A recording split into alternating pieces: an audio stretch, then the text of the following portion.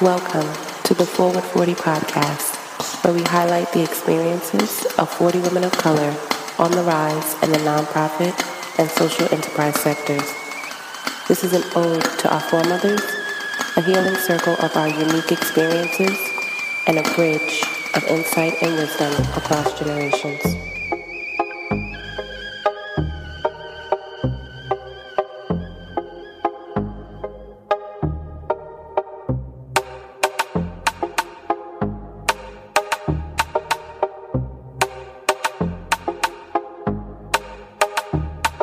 Welcome, everyone, to another episode of Forward 40. Very excited for the guest that we have today, Isabel Coronado. She just schooled me on this. She's an Okie, meaning she is from Oklahoma, and she's here in New York City, and she's just all around amazing. And I'm just going to read something that she posted on Twitter that I feel encapsulates her and the work that she is doing. She says, "I'm tired that policy leaves out Indigenous people. I'm tired that mass incarceration is still impacting my community. That is why I uprooted my life from Oklahoma to join a think tank in NYC to stop saying I'm tired and start putting my ass to work." So thank you, Isabel, for putting your fatigue and your tiredness into action. And thank you for being here with us. Thank you so much. So can you tell us more about just your journey and what brought you here to New York? Yes. So my journey started when I was, of course, 7 years old with a really traumatic event that happened in my life. At 7, I was heading to daycare when policemen jumped out at me and my mother and made us halt, started saying that she was under arrest, and proceeded to take us back to our home where they raided our house and were very violent with my mom, all while I was sitting right next to her. And through that traumatic experience, then proceeded with her serving 2 years in state prison, where I was then living with my grandmother, who I'm very grateful for because she was an amazing caregiver, and I know for other children of incarcerated parents, they're often left in the foster care system. So following my mom's stint in state prison, she came out with a new perspective and decided to make two things her priority, and that was her education and putting me first. And she did exactly that by continuing her education out of prison, going to law school, and serving as a reentry attorney for our tribe. And of course that transferred to my life and then made education my priority. So when I was completing my master's degree, I was concurrently working for an organization called Southern Plains Tribal Health Board, who was then putting on a program called the American Indian Criminal Justice Navigation Council. It's a mouthful. Yes. And that program was to help formerly incarcerated individuals equip their knowledge around the justice system, know legal jargon, a flow chart of a case, key players in the justice system, so they can then be then help other incarcerated people, because what we were seeing is that people were taking plea deals that they didn't understand, and so this was helping them become active participants in their case. But something that I was realizing, and through my own experience, is that we also weren't thinking about the children or the families or even the greater community and how incarceration really impacts the whole ecosystem. So we started to look at those impacts, which led to like my deep-rooted advocacy for children of incarcerated parents. So fast forward, I was graduating and looking to get out of Oklahoma and to try a new adventure, and that's when I heard about the Next 100, which is a pop-up think tank for the next generation of policy leaders. And we're here for 2 years working on in different areas such as education, climate, immigration, labor, and of course criminal justice reform. And so I'm really excited to see the work we get to do in the next 2 years. Very nice, very nice. I commend your mom for just being able to be resilient in returning back to the community and to excel in her education and then serve as a model for you and your journey.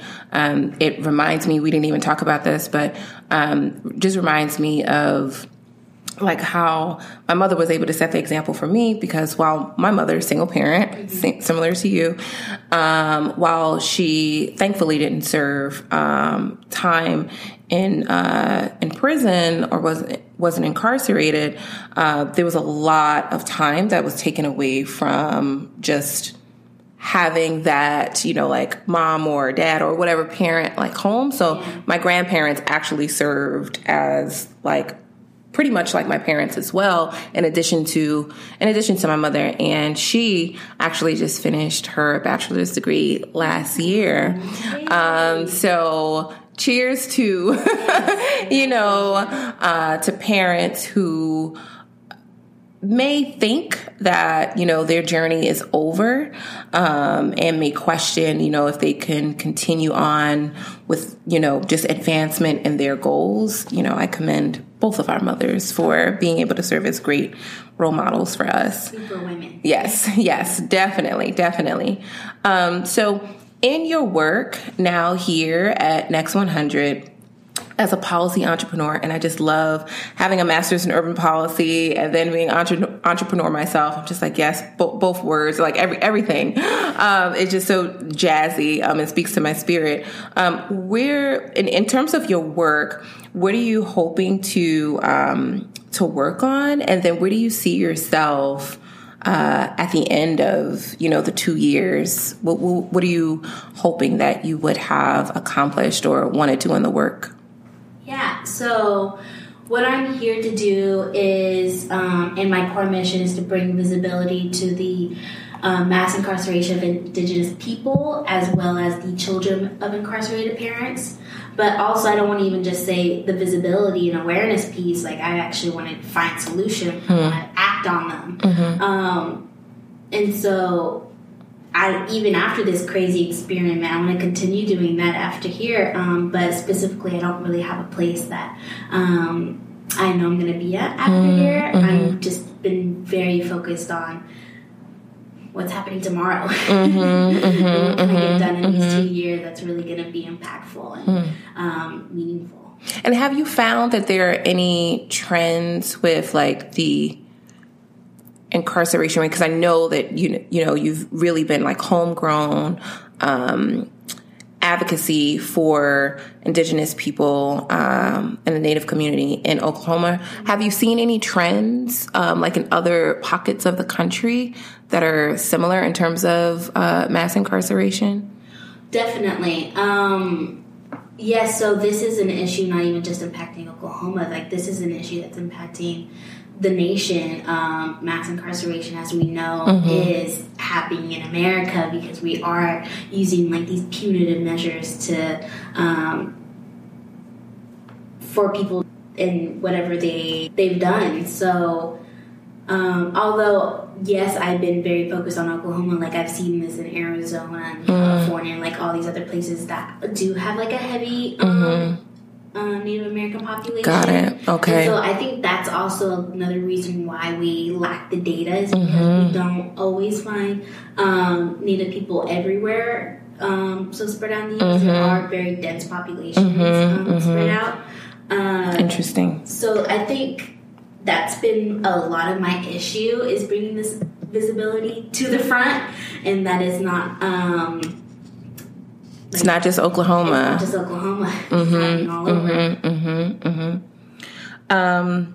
So I saw a piece that you wrote about the Native youth vote, and how the community at large is kind of left at the margins in terms of politics and also policy. And as we brace ourselves for the outcome of this presidential election year. What are you hoping to see addressed and or implemented in the next 4 years? Like you said, bracing ourselves. Exactly. How is this going to turn out? But I choose to be optimistic. Great. And really put out into the universe what I want to see in the next 4 years. And that's serious criminal justice reform that involves everybody. That's the federal government seeing tribes as truly sovereign nations and giving back those rights. And also the continued fight for missing and indigenous women and girls. Yeah, there's, when we spoke, and then also I saw like there was a write-up that you had about just kind of like the state of missing indigenous women and girls, and also just the level of assault that's also on the population. And it made me think about the missing Black women and girls. Like it is a crisis that does not get a lot of attention.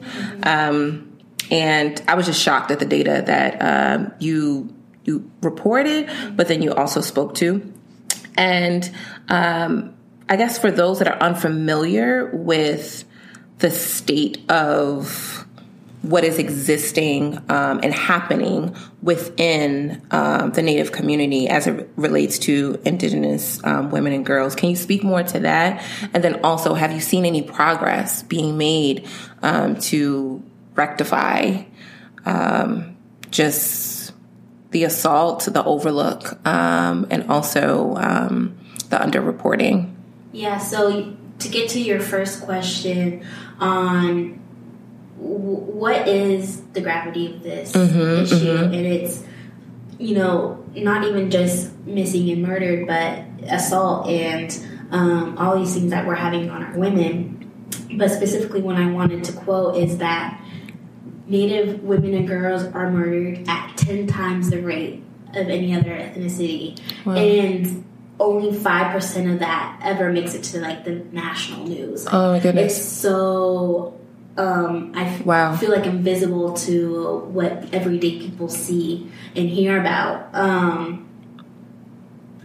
But I know there's so many incredible people in Indian country that are devoted to this issue. Where I got that data from was from the Urban Indian Health Institute. They had a really informative report that came out like last year or the year before.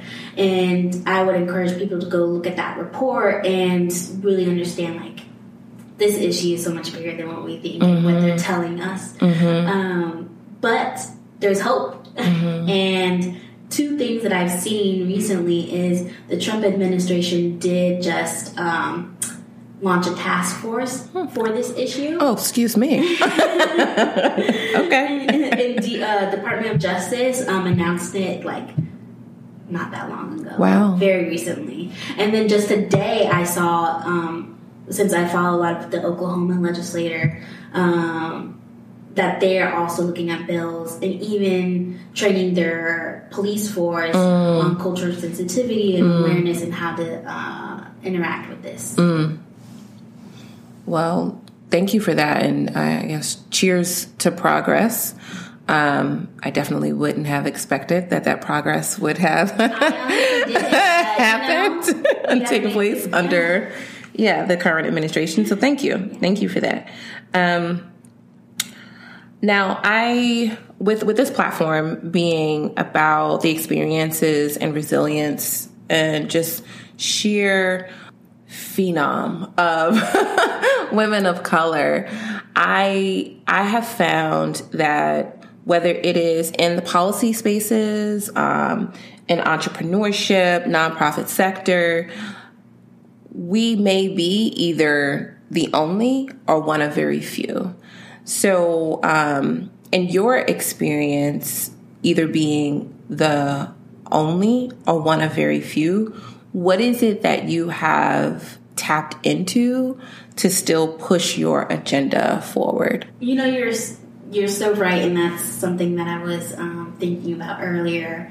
And I don't know if it's a a woman or being a woman of color, but I just feel like when I'm in these areas, I always have to talk about race and like the issues within my race and bringing that just to the forefront of the table before I can even get to my policy agenda. You can say that again. And you know, that's an issue I'm still working. Like, I'm only 24 years old. Like, I only have so much experience, but something that I've noticed is I've let my passion drive it. So I feel like my passion outweighs those fears in my head that I'm telling myself. I was just having a conversation with someone this week. I can't even recall who it was, but just letting them know that in the existence of this world, not saying that it is what it is, like it's the end all be all, because after this life, it's not like we're taking any of this stuff with us,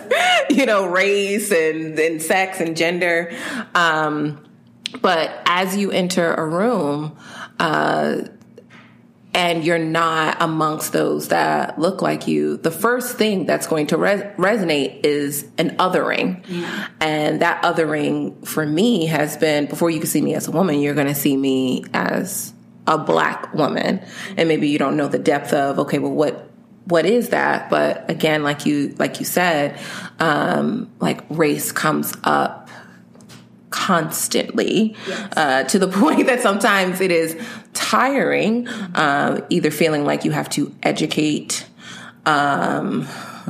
re-educate, you know, like you're on your own journey to learn more about yourself, your culture, your history, the past that is now informing the present. So thank you for that, like drawing on your passion, to just push the agenda, and to chart forward.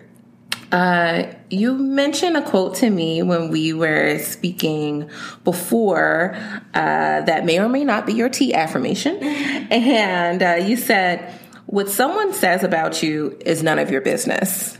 And I let it play over, and I'm like, what someone says about you is none of your business. I'm like, well, what if it's a compliment?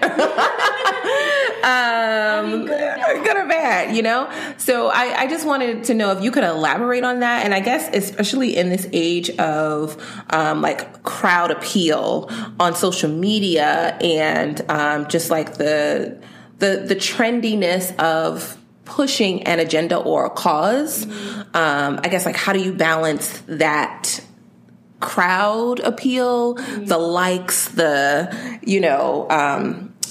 support, the groundswell support, I guess, within that quote of it's none of your business. Yeah, so you make a good point. But I think of that quote more in the negative scheme, when people do have negative things. And I'm not talking about constructive criticism, because we all can take constructive criticism, but just that other just things that can just weigh you down with all the self-doubt and like lower your confidence. I really draw on that quote when I'm going through those times, because I feel like what other people think of you really shouldn't be any of your business. Like, you just want to be a nosy person and wanting to know that. But in the social media area, like, that's the whole essence of social media, is the likes, the comments, the judgment. And so it gets very difficult not wanting that approval from others. But I don't, like, that's not what life's about. Correct. That's not why I do this work, for you to like me or not like me. I do this work because it's something that's impacted me, and I know I don't want it to impact anybody else. Yes. Yeah. Great point. You also mentioned, when we spoke just about, like, something that is not factored in is kind of like the impact of the children of incarcerated parents. And you had mentioned teen pregnancy, and just kind of like a continuous cycle of poverty, and reimagining the work and the reform. What would you like to see more support and I would even say, like, policy change for the children? Yes. So that's exactly what I'm working on here. So check back when those are out. But just to get to that, your question, I see so many different policy solutions, and they're all so intersectional, like at the health, in education, in jobs, in mental health. There's so many things that we don't talk about when it comes to the children of incarcerated parents. They're very much siloed off, or they're thought of as the collateral consequence of their parents. And so that's something I want to get away from, that we're not just the collateral consequence of our parents' decisions. You know, we're our own people, our own human beings that have to grow up with this stigma as well. And quite honestly, like, it felt like a shared sentence. So a few, like you just said, teen parenting, I know children of incarcerated parents are 2 times more likely to become a teen parent. Wow.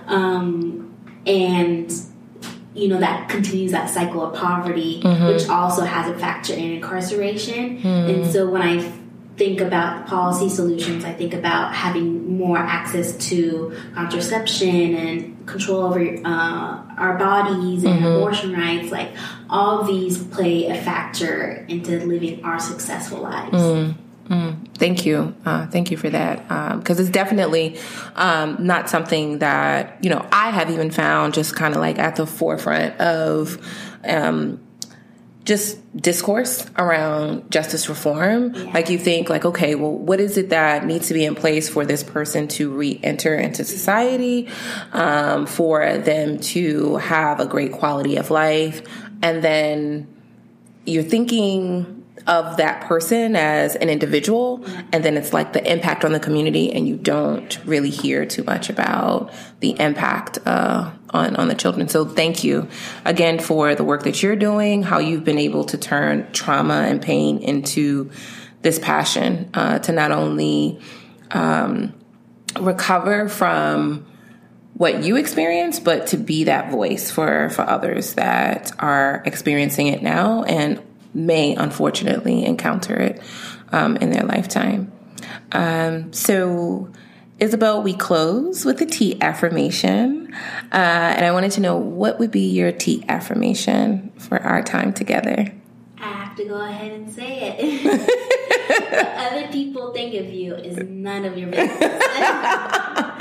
Well, there's that. And I hope that actually inspires people to really reset and take a break from just the noise.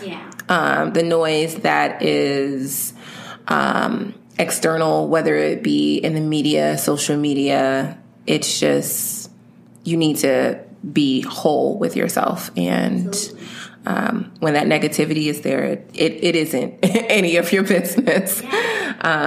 So thank you so much, Isabel, for all that you're doing. And I guess for those that are curious about how they can stay connected to just the shared journeys of your fellow colleagues at Next 100, how would they be able to stay linked in with that? So you can go to www.thenext100.org. Also, we are on Facebook, Instagram, Twitter. And then also you can find our own individual Twitter accounts where we put all the articles and research stuff that we put out. You can follow me at my Twitter at Graduate Isabel.